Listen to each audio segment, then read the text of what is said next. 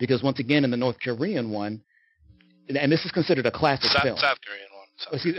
Right. This is a South Korean film, right? A South Korean film. It's considered a classic, and it's beloved by all over the fucking world, and especially in that society, right? Yeah. And so, I'm not going to make speculations about like, oh, this is how the society looks at this, but it's kind of telling that this film is so popular and well respected and deals with personal revenge in such a direct way, where it's not so much like moralizing, it's just looking at how each of these men go about at effectively getting revenge on one another, just for purely selfish reasons, self-centered reasons. Whereas in Spike Lee's one, it is a form of vigilantism where he has to right the wrongs before they happen to somebody else. So it's no longer just him doing this out of pure selfishness, his own self-centeredness. There's a level of heroicism that's attached to it. Yeah. So it's kind of like displacing, so that way you don't have to feel so that way you don't have to start asking the questions of like, oh, wait a minute, is either of them in the right or wrong? Like, who's in the right or the wrong? For seeking revenge on one another. Yeah. You don't have to deal with those questions because it's just framed as, no, this person is just flat out the bad guy and they need to die and by any means necessary, and he's doing it, the character, he's not doing it for himself, he's doing it for his family, because it's kind of hard to tell somebody, fuck your family, don't bother trying to save them. You're never going to hear that, or you'll rarely hear that. So it's kind of like that. I just use that as an example. And Spike Lee's Old Boy was not popular. It's shit in many different respects. But once again, I just think it's one of those things where it reflects, of what the director, the writer, is trying to show about society, or what they even feel themselves. Which is that in America, if you're going to be justified in committing violence or whatever, it can't just be you, going out and wanting to do things for a selfish reason. You have to go there to defend your flag, to defend your country, to defend your homeland, to defend your family, and to defend, innocent people abroad and whatnot, to establish democracy, all this other bullshit. Yeah. So it's just, once again, just how people are massaged or kind of hinted to look at things a certain way. Yeah. And it's just ubiquitous. It's everywhere. Yeah, exactly. It's everywhere. It seeps in everywhere. It's even in like our like kids cartoons and shit. Like you see the same, like, not from the same perspective as like with those old shows, like with the Just World theory, where you're trying to represent that the world is fair and we're all just getting along and everything's good and fine. But you see it in like there's good guys and there's bad guys, and there's not really much like moral gray area in children's cartoons in terms of like what's just and not just. Yes. And in the world, there's an immense amount of it. It's almost inescapable in most situations. Yep. Absolutely. Excuse me, absolutely. But I just get sold all that shit. Yeah. No, I mean, that advertisements. That thing of looking at everything as a dichotomy. It has to be this or that. It's black or it's white, or it's like, no. It's like there's degrees. There's a gradient here, and there's a spectrum or a Venn diagram, or however you want to, somebody wants to look at it. Yeah, it's all relative. It's all that's right. It's all relative. Tagged it perfectly on the hour. That's right. I appreciate that. So, rounding out the hour, we were just talking about Afghanistan media and propaganda and whatnot, and I appreciate my guests for diving into that. And so now to get into the next topic, it's going to play off of the same dynamic of breaking away from the dichotomy framework, or what's sometimes called the false equivalence fallacy. There's other terms for it, but basically looking at everything as being either this or it's that. And the topic I want to get into specifically is one that's a hot button issue in left-wing circles right now, mainly on like online platforms, like social media platforms. It's a class reductionism and woke essentialism. And for those listening, reductionism and essentialism, they both kind of mean the same thing. Basically what they mean is just reducing things down to being a very simple, basically what I was just saying before, reducing things down, simplifying things down to a level of basicness that isn't a true reflection of the complexity of the issue. Yeah. So the first part is class reductionism, which is a phenomenon where left people who identify as left-wing, socialists, or have a Marxist critique of capitalism, they will say that all other forms of discrimination based on whether it's ideology or religion or cultural, personal identity, gender identity, stuff like that, all stem from economic disparity or material dialectics. And these tend to be your white leftists. Here's the thing I was going to get into about woke essentialism is that while there are plenty of white leftists who do fall into that, because it's an easy way to say, hey, yeah, let's fight for general change in the economy, but I don't want to have to deal with all these different cultural war, these specific identity issues. Yeah. It's a way to put them on the back burner, but still try to coax people of color along for the ride of Nazi Bolshevism. And but like with anything else, even though there's mostly white people doing this, there's plenty of non-white people that are also buying into this shit. Yeah. And then go ahead. Well, I would just say, in trying to imagine what you're talking about, like the example that I've always gone to would be like all the Bernie Sanders stuff about healthcare for everybody, but we keep stuff like the border wall racism shit. That would be an acceptable future for a class reductionist, and that's an example of why that's an insufficient political understanding. Yes, absolutely, because it just creates another layer of. It just creates another. It maintains a level of strict hierarchy. Yes. They don't want to, but because they confronted capitalism head on and set up a nice co-op and shit and some unions or whatever, they're like, yeah, this is enough. We did everything we need to. And then on the other side is one that it gets alluded to, but a lot of the people who talk about it don't actually have a good grasp of the language and whatnot. And so, but it's woke essentialism. And the only reason I use essentialism at the end of woke instead of reductionism, I just think phonetically it sounds better. Yeah. But they both kind of said the same thing. And woke essentialism, or woke reductionism, if you will, is the same thing as class reductionism, but strictly concerning cultural and identity issues.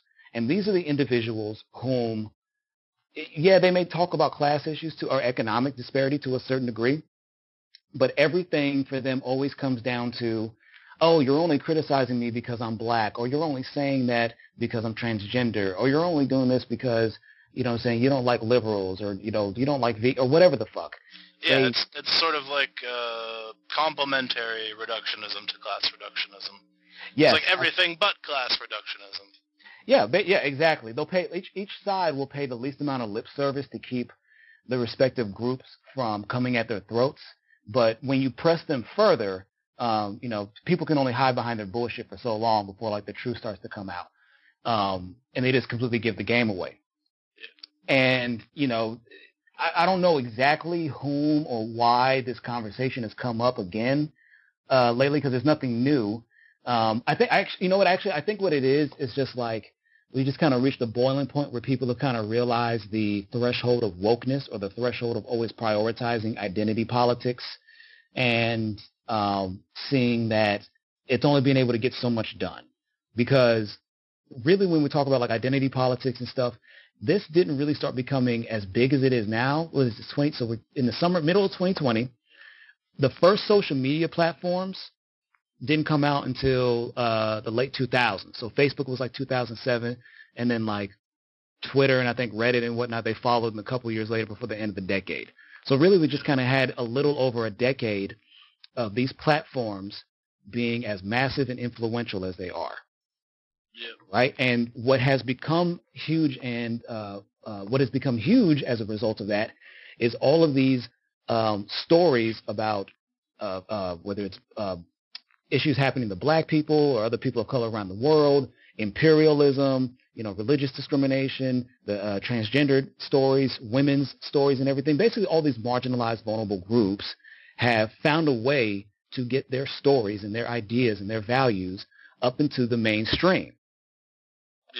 Yep. And as a result of this, of course, this creates a reactionary response in many different sectors.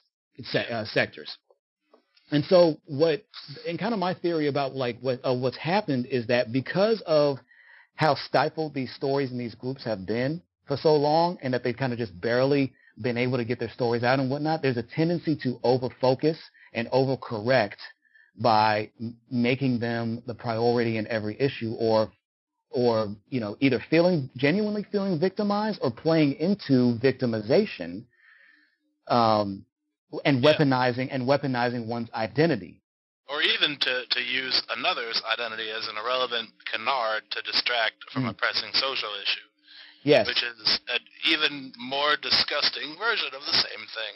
Yes, absolutely. It is the genuine, some people just use identity politics and intersectionality as a derogatory term, as if they are bad in of themselves. So just to give quick definition, identity politics, and I want to make sure I credit the authors and whatnot, because they're great. Yeah, Tarana Burke, right? So there's, I don't know, well, the ones I know of are Kimberly Crenshaw and Barbara Smith. I don't know if there's some contentions on who's claiming it. These are just the most consistent sources I've seen. Tanaka Burke is the one who came up with the Me Too. Yeah, I got my people who came up with things wrong. Yeah, so and once again, I don't know the backgrounds that deep. Yes. But in any case, Barbara Smith and Kimberly Crenshaw, these are both black women. They identify as feminists, but also Marxists. And Barbara Smith came up with the term identity politics. And when she said this, she was quoted as saying that we as black women, we actually have a right to create political priorities and agendas and actions and solutions based on our experiences in having these simultaneous identities that included other identities via the working class, being LGBT, and of course being black in general. Yeah. And then you have the term intersectionality from Kimberly Crenshaw, which she described as she says that it's not identity politics on steroids. It's not a mechanism to turn white men into the new pariahs of society. It's basically a lens, a prism for which you see the world with various forms of inequality, often operating together and exacerbating each other. When we talk about race inequality as separate inequality based on, she says that we tend to talk about race inequality as separate from inequality based on gender, class, sexuality, or immigrant status. What's often missing is how some people are subject to all of these, and the experience is not just the sum of its parts. Yeah. So, we've all used these terms. They become very popular, and as a result, they get misused. They get appropriated by bad faith parties or just ignorant parties who operate with a limited understanding. But really, these ideas, these words, concepts, were really to help all people. They just happen to come from black women in the United States who loved Marxism, but also loved being black, and also, saw feminism and thought that there must be a way of looking at all these different intersecting identities and experiences, and that this naturally will affect the priorities which you seek in society, which includes political action. And so to get back to the woke essentialism and the class reductionism, what's happened, unfortunately, is you have definitely had these people whom have co-opted wokeness, as they like to say, which is just a pejorative for those whom care about social progressiveness and are concerned with identity politics and intersectionality. It's meant to be an insult. I would say particularly those who are concerned with using them in a disingenuous fashion and using the issues of other people. Yes, absolutely. As a matter of fact, I just remembered what's kind of like brought this back into the fore. There was a recent video, and I don't know about the source too much. I think they were just like a stand-up comedian, which is, for people who don't know, it's like stand-up. The world of stand-up is very reactionary. Yeah, they make a lot of them saying things there. Yeah, they're you could look at the stand-up comedy scene as being like a right-wing libertarian space. Yeah, they'll push against like society and shit when they tell them they can't say things that they want, but like, other things like being supportive of the police and the military, or being, lower taxes, or, even just voting for Republicans, being Republican supporters, is nothing new or rare within that particular subculture. But there was a video a comedy sketch, as they call it, as they said, where two white guys have shirts on. One of them says racist, one of them says woke. And the topic of the video, or the title of the video, is the one thing that wokies and racists all agree on. And basically the joke is that they both say that, race is the most important factor of a person's identity. because, racists, obviously that's, they're racial bigots and whatnot, but then the joke is also that woke people are all essentialists, that they all boil people down to this one identity. Now this dude, I doubt that he's as politically savvy, you know what I'm saying, or was operating with this context. It was just a very You don't think that he happened on that critique purposefully? No, I don't think he was coming from the he shot a lot deeper than he intended to, than he thought he would. I'll just put it that way.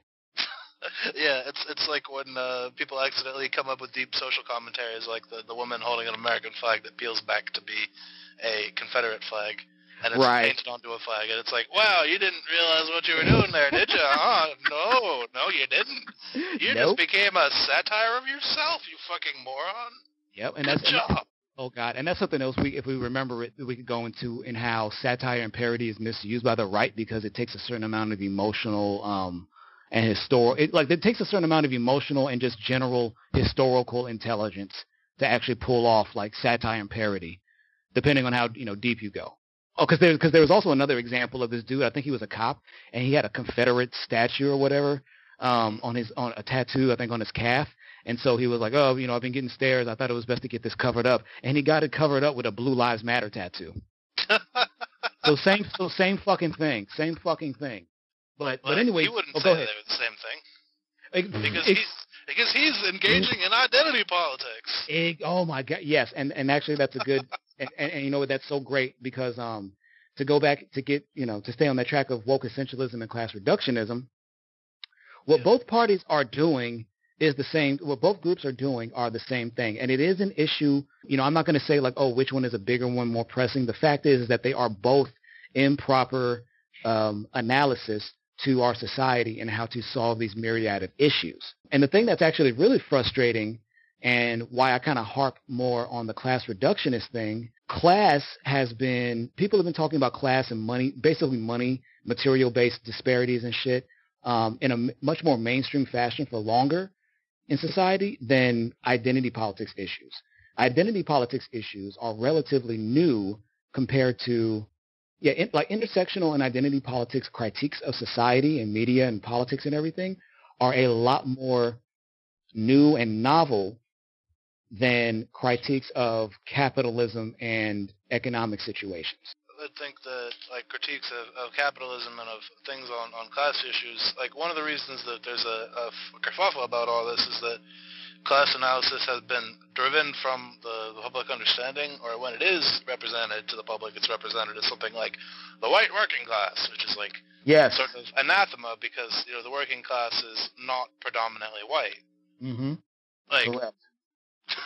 Yeah, they don't tell you that part. That's the bit of information that they like to leave out because then they got to answer, because then they got to be like, well, then why are there so many more white people that are like representing professionals and CEOs and bank, blah, blah, blah, blah, blah. Yeah. They want to answer that question. Yeah, they're not interested in representing, like we were saying, like a good faith debate. Mm-hmm. Yeah. So you get people's like genuine concerns, like, misused and abused, and you get people coming up with fake concerns to rile people up and split them like in a factionalist manner, like the same way that like guns and abortion are used to split mainstream Democrats and Republicans. Yeah. Like that's what it is. It's like that for the woke left. But like, what are they going to do? Are they going to break up their voting bloc? Probably not. Those people are all probably going to vote pretty similar the same way, but they might be able to frustrate them politically, which certainly is a goal. Right, exactly. And here's like the the thing with that is that obviously there's always going to be a mixture of internal and external forces that are using this in a bad faith way, and it's happening it's happening on the liberal side, and it's also happening on the conservative right wing side. And for those listening, we also make a clear distinction between people who are liberals and lefties. Yeah, very, very different things. Very different things, and while there may be more overlap between us, obviously than like centrists or like, right wingers and whatnot, there's plenty of criticisms that left wingers have of liberals because we feel that they don't go far enough in their critiques and willingness to challenge the system, the status quo, because oftentimes they're the ones whom feel very comfortable where they're at in the status quo. And are not, therefore, effective political allies, as in the words of Martin King, they prefer, order over justice. Yes. Yes. I mean, yes, right. So they're not good. Yeah. Not good They're allies. not good allies. They're not good at politics. I don't know. Well, we just kind of barely tolerate them. Well, they're good at they have a certain level of effectiveness. Otherwise, they would just always get run over by the conservatives. But they tend to save that for left wingers. Yeah. They'll and you can definitely see this once again in how they treated Bernie. And the way that they did Bernie twice. You know, I think that kind of speaks for itself. But to stick back to the issues of these very polarized ways of looking at it, that there are external forces, liberals and right wingers, conservatives, whatever, that are using it in a disingenuous way, and then there are genuinely incidents of this shit that happen amongst the populace. Yeah. Just from, because because somebody says that, like, oh, I believe in this or I think this thing is fucked up, doesn't mean that they have an adequate understanding of their own identity or information to assess the issue. So to just give a couple of quick examples, like when a woke essentialism, when that occurs, that'll be a situation where there was a thing with Matt Damon. He went to go sit with a bunch of other producers and they were talking about issues of identity and whatnot in film and whatnot, right? And one of the people that he was having a back and forth with was a black woman. And I don't know if she was a writer or director or whatnot.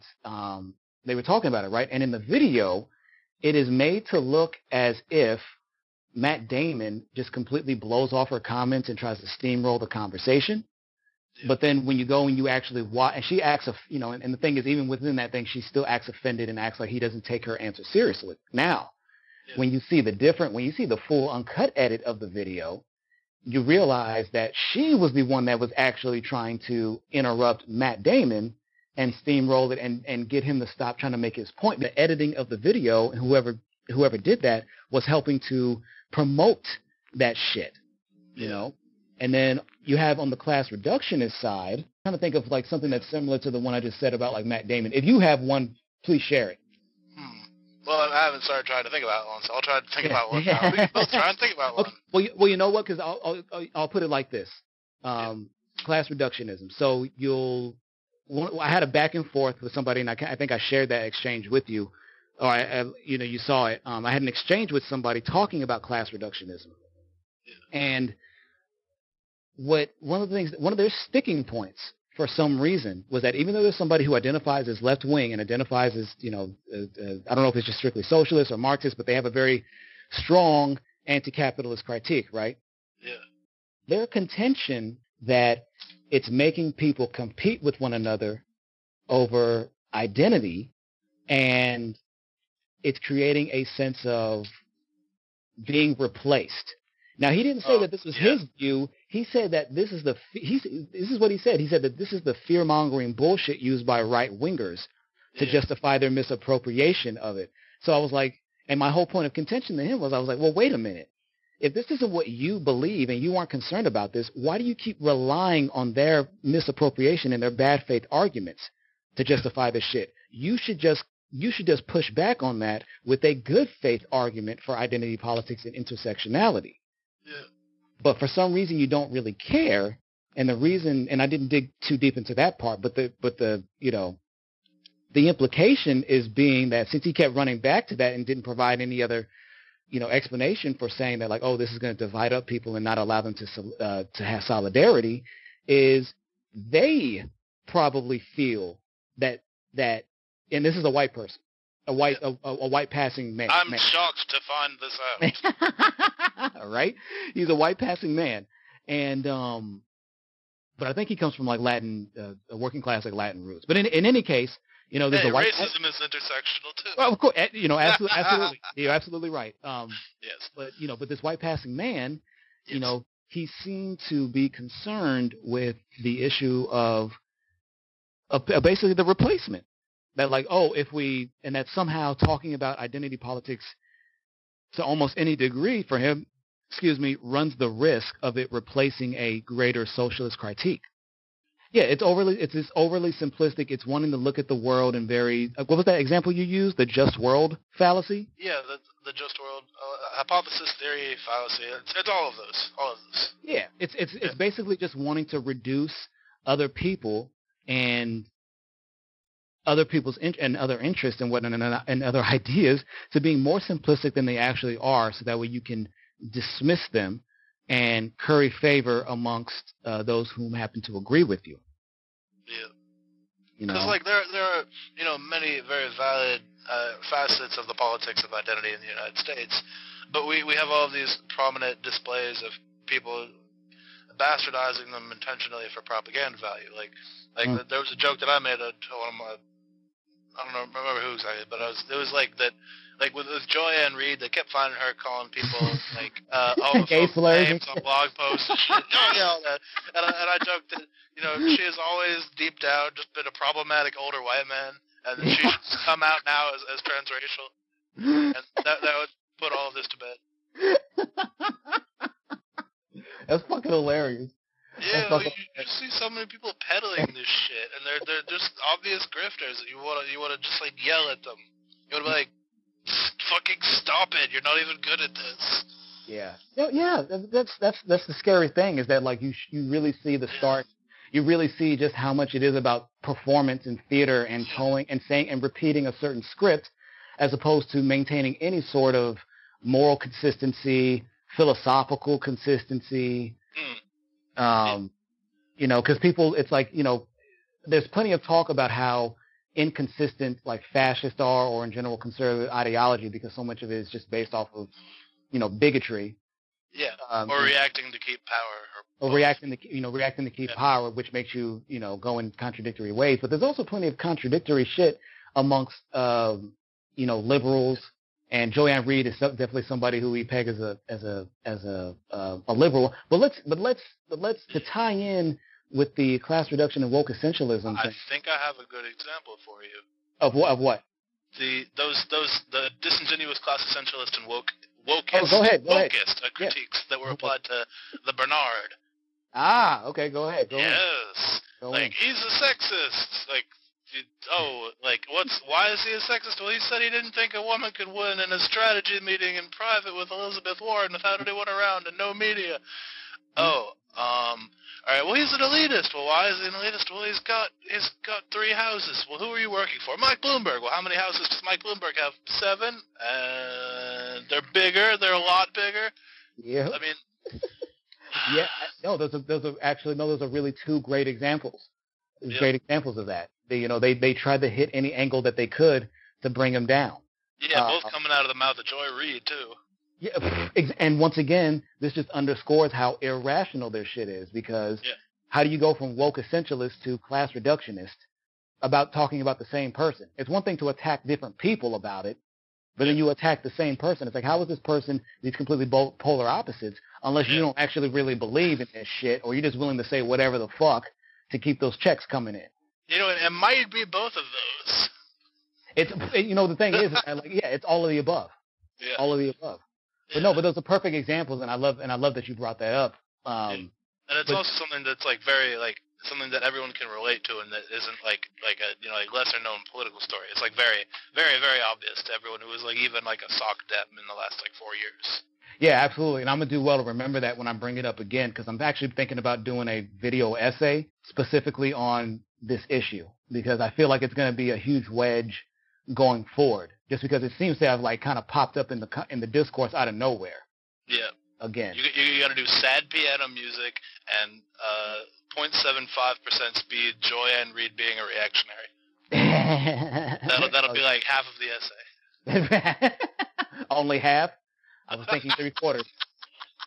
I'm sure you could get a whole dissertation out of her. Hell yeah. But that's basically for folks listening, class reductionism, woke essentialism. It's really just taking these very basic frameworks for looking at society, whatever the motivation may be, whether it's a personal fear of being quote unquote replaced by other competing interests or identity groups, which I don't know why that's like, I don't think that's a genuine fear. That's just classic white nationalist, white supremacist propaganda. It's like their oldest joke. Right, but here's the thing in which we get into like intersectionality in a negative fashion, in that there is still plenty of intersecting bigotry within vulnerable groups. So I'm a black man, and there was a huge fucking and there's been a history of anti-Semitism within the black community. And one of the events that kind of rehashed this situation is Nick Cannon's statements that he made on some podcast. I don't know how long ago the podcast was, but they were. Then they skewered him. And then they skewered him. So for those that haven't known or didn't keep up with it, basically Nick Cannon was on some podcast, and there was whatever, the audio for some reason resurfaced, that he basically made some comments basically playing into anti-Semitic tropes about Jews controlling the media and having a consolidation on wealth and, the banks and stuff like that. Very ugly anti-Semitic tropes. And then at the very end, he made comments about white people, saying that they are just, because they lack melanin, they are just naturally more barbaric and monstrous, and that's why they have to go out, and that's why they've gone out and committed wars and did shit. Which it's like, yeah, it's on one end, it's funny and hilarious because of how hyperbolic it is, but on the other side, uneducated Nick Cannon is about politics and history. And history, exactly. You laugh on that part, but then on the other part is that for those whom don't have the same context of understanding that we do, there's plenty of black people whom. So Nick Cannon made these grotesque comments, right? And they were straight up anti-Semitic, which is a form of racism. And the comments that he made about white people are also racist. Racism happens at a institutional and a personal level. Well, I mean, my view on this is that, like, I think, like, Nick Cannon certainly, said some dumb things, but he's not a historian. He's not a political commentator. He's not a politician. He's a media personality.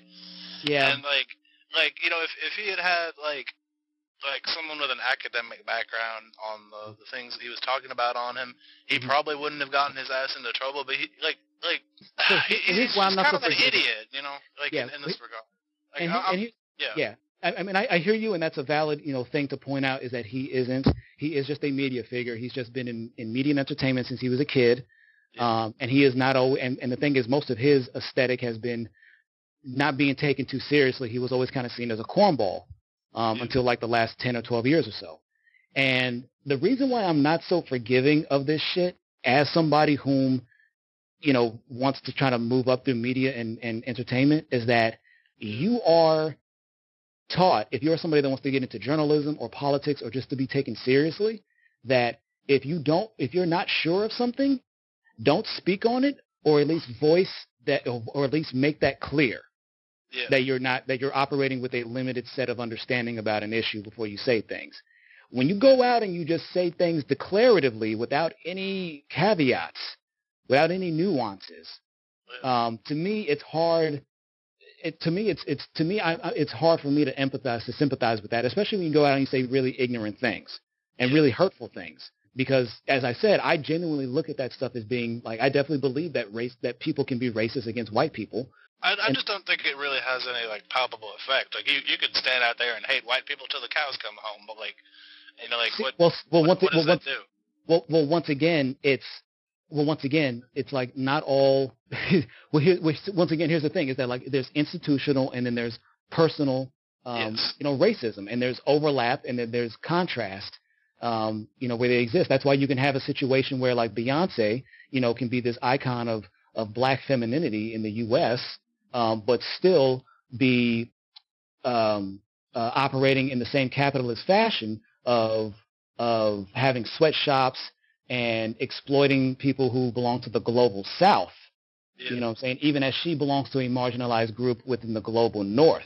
And then of course you have the situations in any different country where a group of people, will sell, to go back to the Venezuela example, Guaido, who is a Venezuelan, who was willing to sell out his fellow Venezuelans and their oil industry and various other facets of the society to foreign interests because they were more ideologically aligned with him than the Maduro and the other reigning figures there.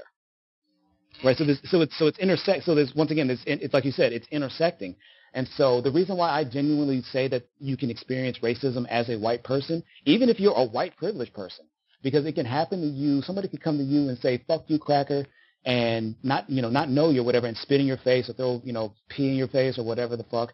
And I think that still has an effect on you. That still fucks with you, and that is an incident of race based bigotry. Of Well, course. I would definitely say that that's racial antagonism, but like the thing that like to me qualifies racism is like you were saying, that the structural pattern of it, the fact that like say that happens to me, that that could totally reasonably happen to me, but like that's not going to happen to me like that many times in my life. Like regardless, like you would have to work hard to come up with circumstances that would replicate that a lot. Like Well, no, like, because there's definitely like some like respects of like society, especially in something like the South. Like if I'm a white guy, I can't get my hair cut like most of Little Rock. Like that's just like that to me is a representation of like like the parts of society that I'm not party to is like who I am. But like to me, like then you sort of just end up by talking about like the definition of racism, whether or not you take like a more common definition, like the one you're advancing right now, which is like whether or not like someone holds like bigoted views against someone. But like I would say that the more academic definition, or the one that like a lot of people would tend to favor, would be like the fact that it like you can't just have like the belief, the discriminatory belief, but it has to have like a power structure behind it, and preferably like a strong, influential societal power structure behind it. So I would say that like absolutely like racial antagonism, like it could even provoke like let's take the example further. Like so this white guy gets his face spit in, he becomes a racist, right? Like that could happen. No. Well, I'm not. Well, that wasn't the point I was. Well, that wasn't what I was like trying to lead into. I wasn't saying that like, oh, this radicalizes them. I was just talking about the act itself. And so to talk about like what you like you said, the definition is that to me it isn't just about, because we all hold same views that could be seen as problematic or bigoted or whatever. But in that case, that had a palpable effect on that person. It's not a matter of like, oh, were they denied a home loan? And I'm not equivocating the damage that of wealth disparity based along racial lines is the same as this incident. But to me, every degree of it needs to be attached, because like whether it's a physical personal attack or whether it's something systemic, saying through all these different apparatuses and whatnot, it's like I don't, to me, I don't like any of that stuff. And the thing is, and just from me coming up and growing up, as being, because the thing is, there's also access to whiteness that you are denied from. You know what I'm saying? There are aspects of whiteness that you are seen counter to or not, welcome into, because you don't check off the right boxes for other gatekeepers of whiteness. So it's like once again, there's levels within these levels, because I am not considered, something I've heard commonly growing up by other black people, even members of my own family, is that the way that you talk or the way that you carry yourself, the way that you dress, blah, blah, blah, you're not black, or so-and-so is more black, blah, blah, blah. There's this constant, while there may be external, influences of stuff on that, at the same time, this is just how people are. Saying people gatekeep around identity in all sorts of different stupid fucking ways. And, there's plenty of black on black racism. There's plenty of racism between blacks and whites and browns and shit like that. Because when you have people, once again, kind of like essentializing them or reducing them and saying that, oh, because you're this is what you have access to, or I already know your life is going well and whatnot. So it's okay if you get fucked with in this respect because it isn't institutional. And that's kind of like, going back to like the woke essentialism thing, that's kind of like an issue that I take, with like, what you call it? There was a show called, Dear White People.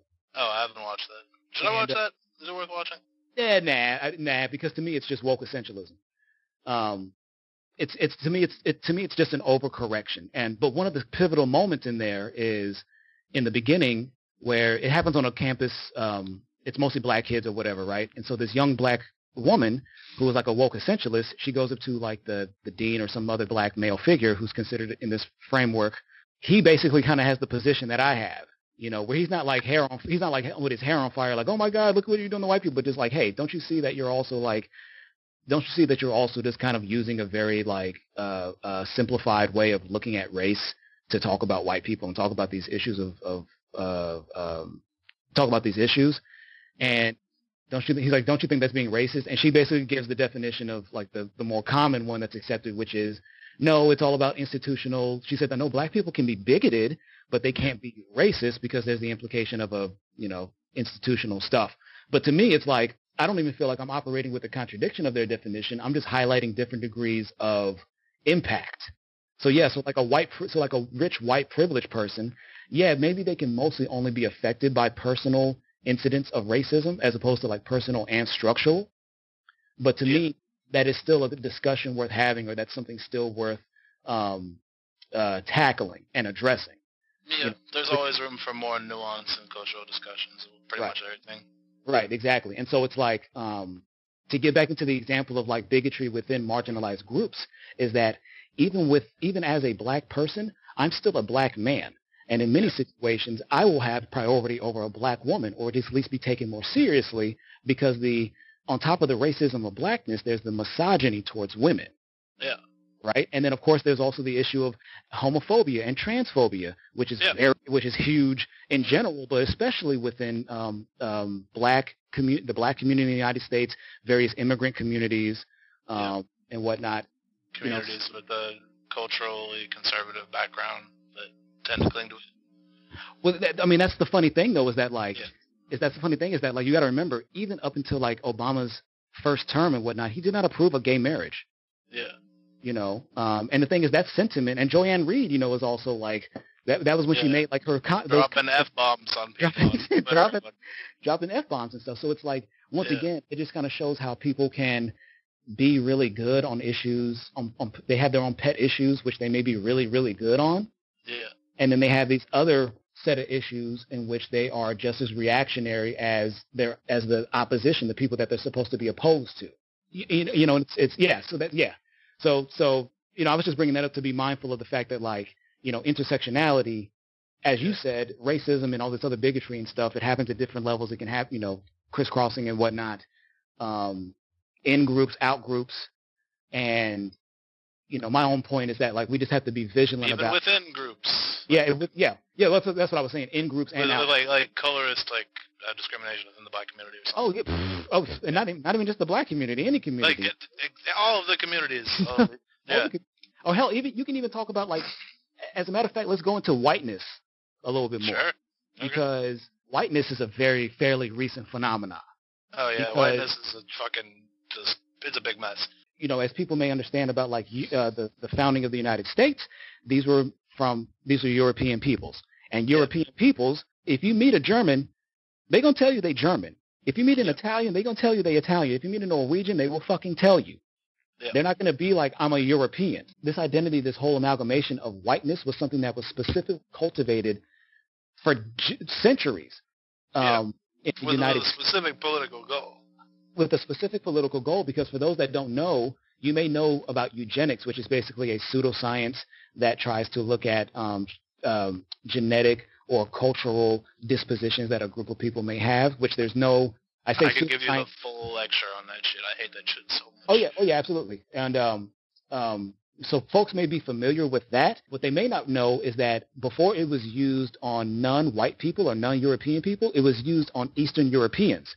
Because Western Europeans, and this is actually a thing that exists to this day, they see themselves as superior even to Eastern Europeans.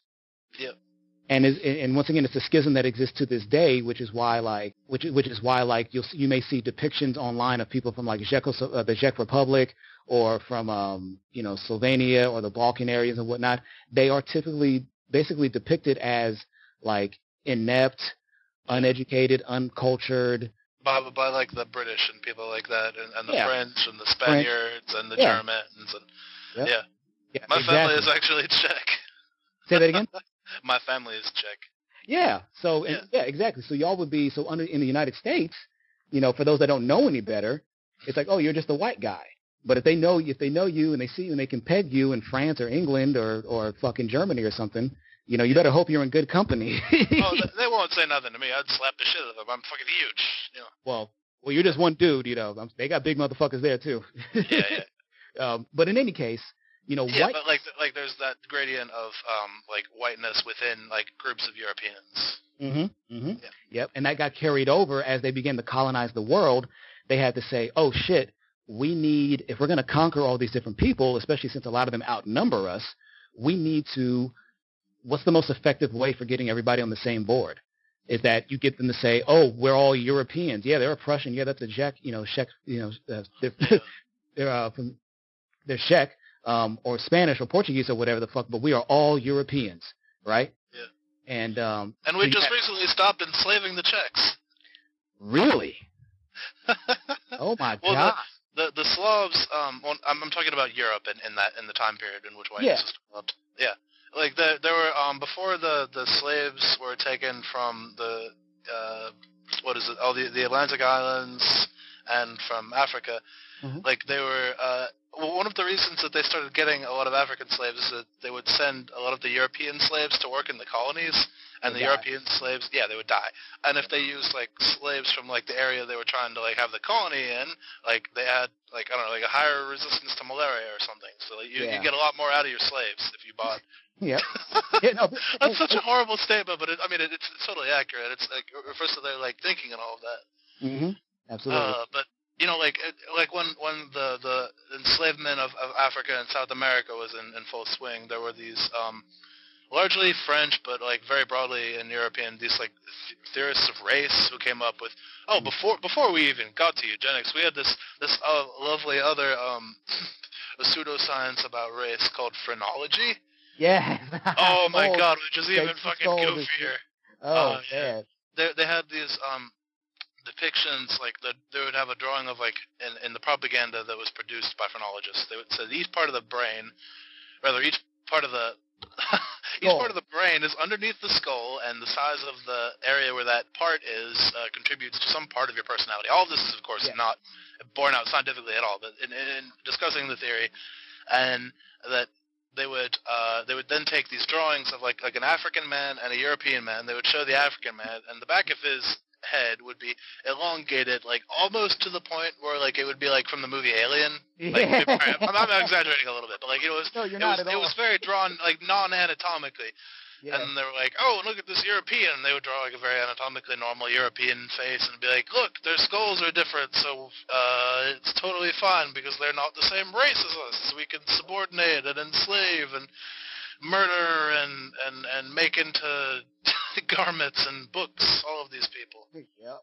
Because we decided that the European slaves they're not so good. They're a lower grade of slave. We want the primo slaves. We're gonna pay another $40 for that ounce. That's right. Of slave. No, I love you using like it's a finite amount of like slaving. Like like I have $50. I need $50, and I want the prime they cut of slavery, please. I want my full money's worth. Yeah. But absolutely, it's like you go from phrenology to, and the fucked up thing is that a lot of this stuff, this scientific inquiry, is that like it's very crude and it seems very backwards now, but it's like, unfortunately, this stuff was seen as the vanguard of the time because the people who had these are the people who had the most education. These are the people who had time to actually sit and just kind of fuck around and learn about these things and indulge in life and whatnot, and they didn't have to listen to any contrary opinions. Mm-hmm. Because they were all enslaved. And which is so funny and ironic because so much of Europeans' collective knowledge and especially the Enlightenment, which they always sucking their dick over, comes from the knowledge gathered from Africa, from India, from China, from everywhere else in the world. You know what I'm saying? And initially they fucked up. The Crusades, why they had the Dark all Ages. these lovely books that they translated and stole the math from. Yeah. And the thing is that they even fucked it up, which is why they had I guess the Dark Ages was the plague, but they had there was another era, right, where they just had a really reactionary anti-intelligence movement, and they started like burning libraries and burning texts and stuff like. Oh yeah, it's called the church. Well, there were definitely examples of that. Like the library at Alexandria during the Crusades was burned, and it was like the sum of all human knowledge at that time, I guess. Yes. It's like that was a very well-developed region, and they had a lot of like math and science figured out, and they had things that like we weren't doing, and they had much more advanced things like astronomy and maths. Mm-hmm. They were even doing optometry in the doing like the Islamic like scientific like Renaissance. When Islam had its scientific shit, they came up with like some optometry. I think they were like doing some good. I think they made advancements in like dental work. There were definitely some really good advancements, scientific and technological advancements that came from the world of Islam from one point. Yeah. And it's just like at one point it just happened that all of the people that we were or I guess the French and the British and the Spanish and the Iberians and whoever the fuck else, the Dutch, etc., all those people that they were trying to control and oppress and everything, they just happened to not be white folks. They're like, hey, guess what? People who aren't white folks are bad. And then they started, creating all of this science and reinterpreting all of their art and their culture to justify and to reify this. Like there's a great example in like the Bible, and I'm not a religious fellow at all, but I think it's necessary to read, where there was an interpretation of the book of Genesis wherein when Adam and Eve, like the first people, like whatever. I don't want to get into that because I'll just go on a tangent and make fun of the Bible a lot. But essentially, that Cain, he kills his brother Abel and then gets the mark of Cain, and then like forever, those people are bad. Okay, says God. So if you're these white imperialist Europeans who just happen to have slaves that are mostly not white right now, you're like, oh, these are the Canaanites, because we're doing the Bible shit right now. Yeah, these people are the ones that God said that we can fuck with and colonize, and it doesn't count because they're the descendants of Cain who killed Abel in the Bible.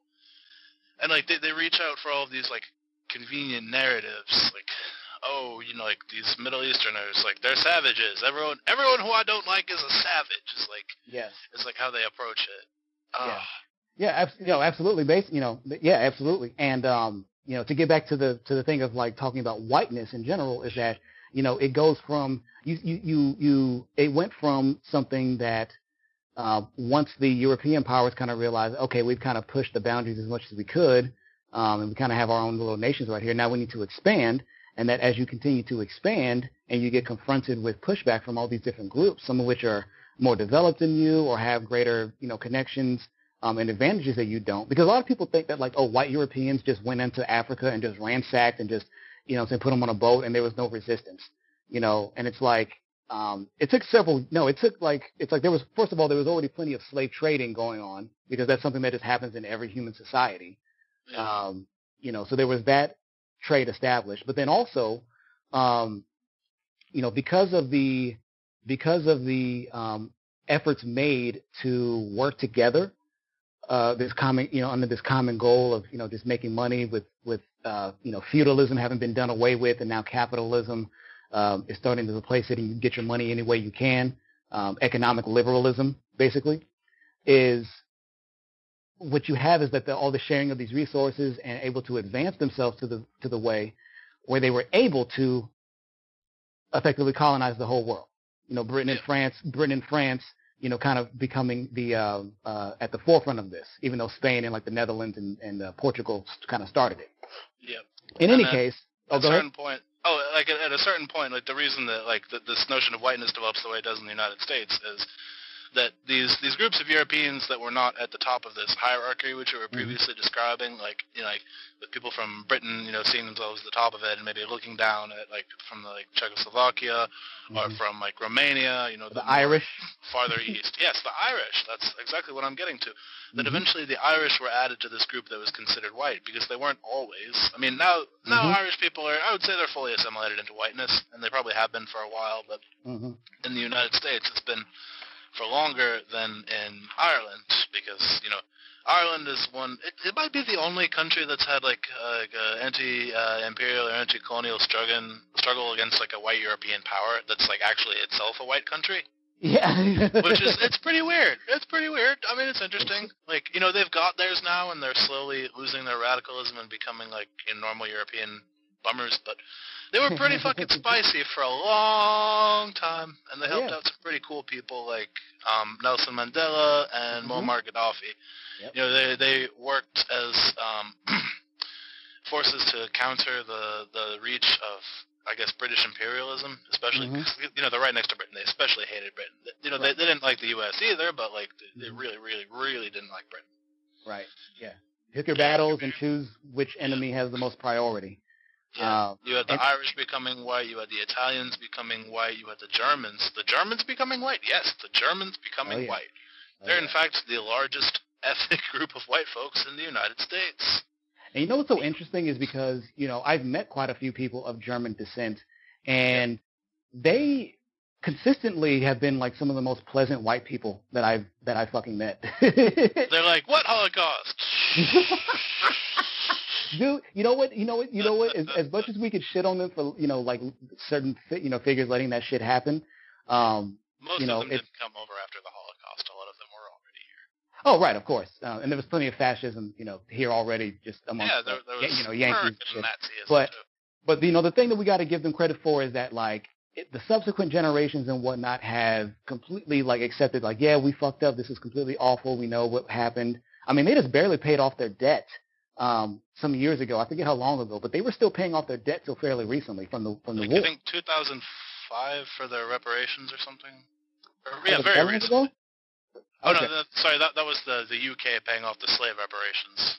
Oh, okay. Yeah, I think the Germany one was a little more recent. But in any case, it was like it's been after the 2000s, right? So it's been, almost a century and shit, over 80, 90 years. In any case, at least they took ownership of it, and they have, what I'm saying, they're one of the places that, like, take full ownership of the fact that we did this fucking really horrible, our ancestors did this really fucked up, horrible thing. We still have some of it present in our country, but we're going to push back on it, which is why you can't even go over there and jokingly, you can't even go in there and jokingly give a Sig Heil, or dress up like as a Hitler and whatnot. They don't even name their fucking kids that anymore. Adolf. Yeah. They got that shit, like, a lot of it's literally against the wall. I mean, the law. Against the wall. It's all against the wall. That works, too, though. It works. But and that's what they do. Right? To the wall. Or actually, to the showers. To the windows, to the wall. Put the Nazis up against the wall. And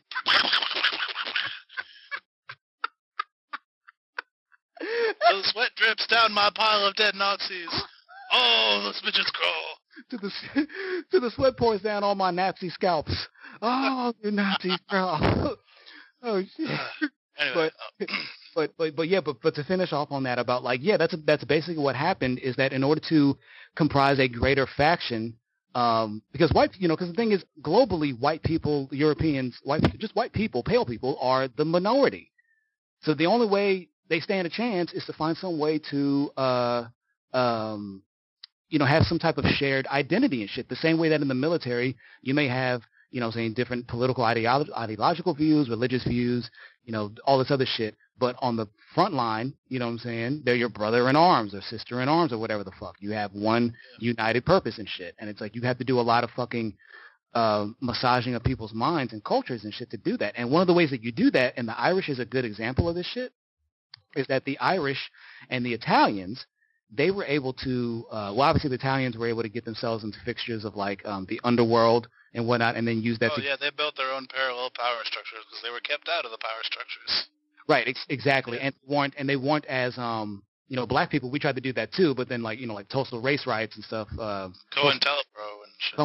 Shit. Like, they didn't give us a chance to establish dual power. But then they took that dirty money and they moved it into, like, working in sanitation and working in construction. I mean, this is a fairly common, like, stereotype, but also, I mean, there's some level of truth to it, especially when you get to, like... They put some money under their control to give themselves political power in the U.S.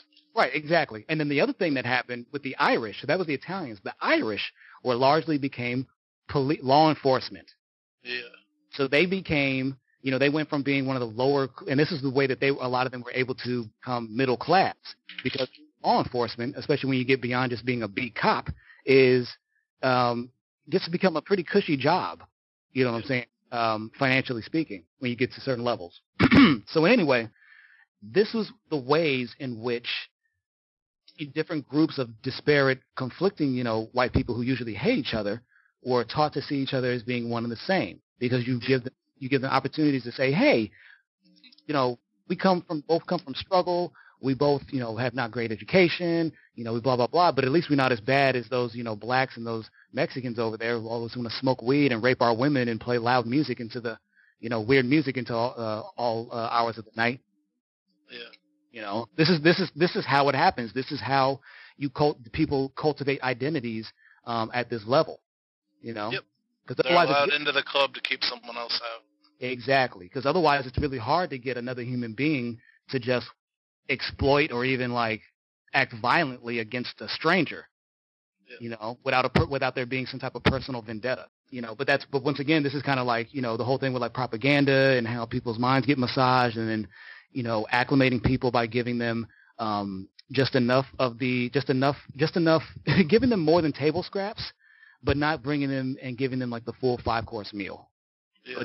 But dangling it in front of them and saying, hey, if you just keep pushing harder and harder and harder, you'll be able to enjoy this feast like we are. One of the things I want to go back to that I mentioned earlier is talking about satire and parody, and why it takes a certain amount of emotional intelligence, but just also general intelligence about society and history and whatnot to actually pull it off and be effective. Yeah. And why Trump is so fucking hard to satirize. Yes, absolutely. We can absolutely use it. Yes, and how to avoid satirization or parody.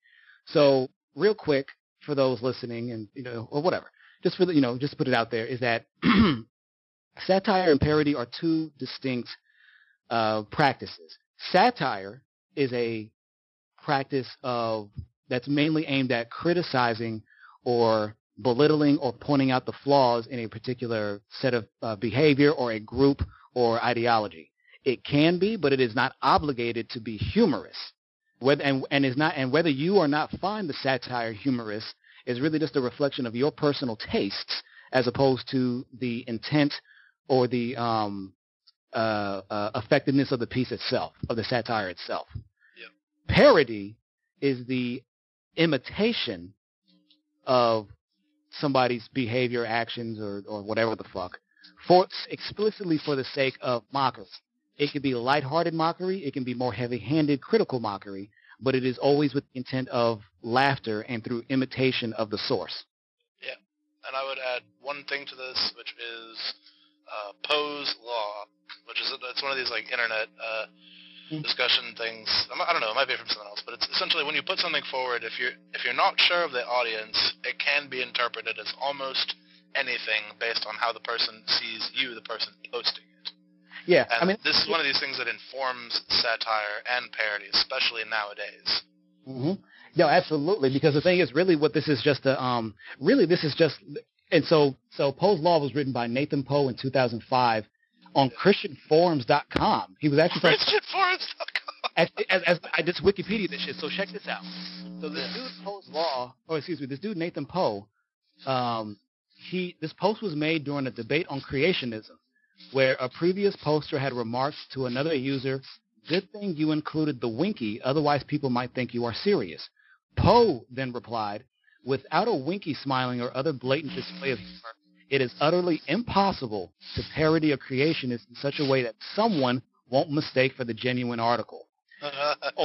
or in other words, and they actually kind of break it down here, the original statement of Poe's law referred specifically to creationism, but it has since been generalized to apply to any kind of fundamentalism or extremism. Basically, what they're saying is that if you don't tag your parody by saying that this is parody or making it so abundantly clear, there will be people who take the shit at face value. Yeah. And maybe even if you do. And even if you do, they could still do that. And a good example of this, actually, and really what this is it's actually kind of just an update on an old concept called the death of the author, which is basically just like, how do you separate the art and the artist? Is that like an artist or whatever creates something and they have an intent and they have a message and they have a certain level of, or aesthetics or way that they communicate shit, right? But you cannot control what your audience interprets of that shit, because your audience isn't going to be operating with the same level of understanding as you are. Yeah. And so this is basically just an updated version of that same idea, that you cannot rely on the consumers of your shit to come away with the same conclusion you did, even if you make it abundantly clear what your intent was. Yeah. Because now people are so skeptical that they can even be like, oh, well, maybe they're just saying this out loud to cover their own ass, or maybe they're just saying it because they want us to think the opposite, contrarianism, and whatnot. And actually, as a matter of fact, a good example of this shit is South Park. Yeah. Because South Park, and I'm somebody who's never been, super crazy about South Park. I admittedly only really started watching it like when they kind of made their turn after I think right before the election or whatever. Basically, when they started becoming, when they kind of grew up a little bit and started introduce like woke PC principle and shit like that, and started criticizing like we're gonna miss the mark in a different way. Which the thing is that like to me that was to me that was the time when they missed the mark the least. Yes. In their whole careers. But in any case, the reason why I bring up SouthPark is because they're the ones who are popular, well known for getting away with this. Oh, it's just satire. We like to make fun of both sides, or we just, it should be understood that we're just, parodying these motherfuckers and whatnot. Yeah. But then it's like we also hear your views. We also hear you express your actual views, which they identify as right-wing libertarians. And it's like, okay, you would have had a better ability to downplay that shit if you hadn't admitted your political views out loud. Because with that context, when I go back and I listen to is it man bear pig? Yeah, man bear pig. The global warming thing. The global warming, which was basically they were climate change deniers, which is essentially what that episode boiled down to. And they only came to apologize and apologize to Al Gore about that shit like almost 20 years later. Yeah. You know what I'm saying? The thing is, I actually really liked that episode because there was sort of a critique of, like, no, it's like what you had said earlier about someone critiquing something that wasn't like what they were trying to critique. Yeah. Like, to me, it critiqued Al Gore centering himself in the environmental movement and being the face of it. But at the same time, it's also this, there's this very infantile global warming's not real, man, kind of like feeling to the episode. So it's like that's something that I've come to appreciate more and more is unintentional satires. Yeah, because like it seems like we kind of because in many respects it feels like we kind of tapped the well on intentional satire. Yeah. Just because of how polarized things have gotten. But the thing is about that thing is so like I agree with you that there were some good sticking points about like criticizing the blatant egoism and centering of Al Gore, of him centering himself. But the thing is that, like, once again, like you said, it's like you don't have to then you don't have to actually dismiss. It's dismissing the greater claim because of the person. And there's a name for this fallacy. I don't know what it's called. Ad right hominem? Is that what it is? That you're the man. At the man, where like I guess you're criticizing the person as opposed to you're using criticism of an individual to dismiss their ideas. Yeah. Where because the idea of climate change obviously is clear as day if it wasn't then. And you can also say that climate change is real and that Al Gore was kind of being a fucking ham and trying to center himself in this movement. Yeah. It's like you can do both things, but for some reason they chose to just dig into the ad hominem, and then their excuse at the end of the day was, oh, it's just satire, it's just parody and shit. But it's just like y'all also played a role in helping to legitimize that approach to these issues. And you have done it so many times on so many issues in the exact same fashion.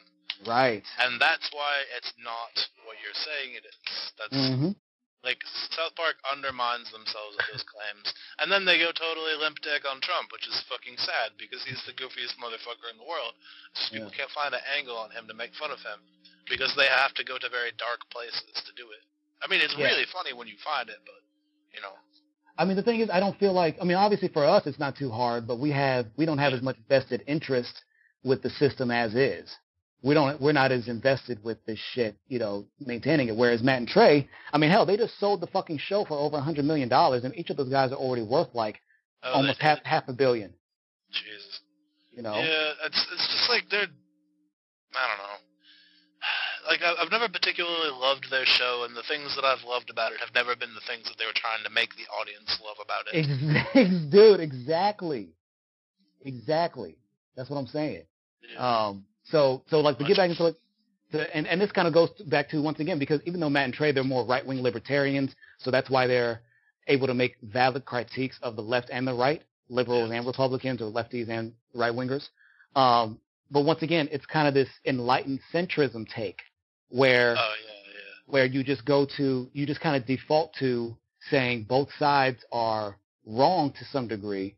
So I'm just going to sit here and mock both sides and pretend that that's actually a final way to actually deal with issues. And it's like, no, we can say that one side is more wrong than the other because one side has the objective here and is acting in more good faith than not, and is using a certain set of information to determine which way to move.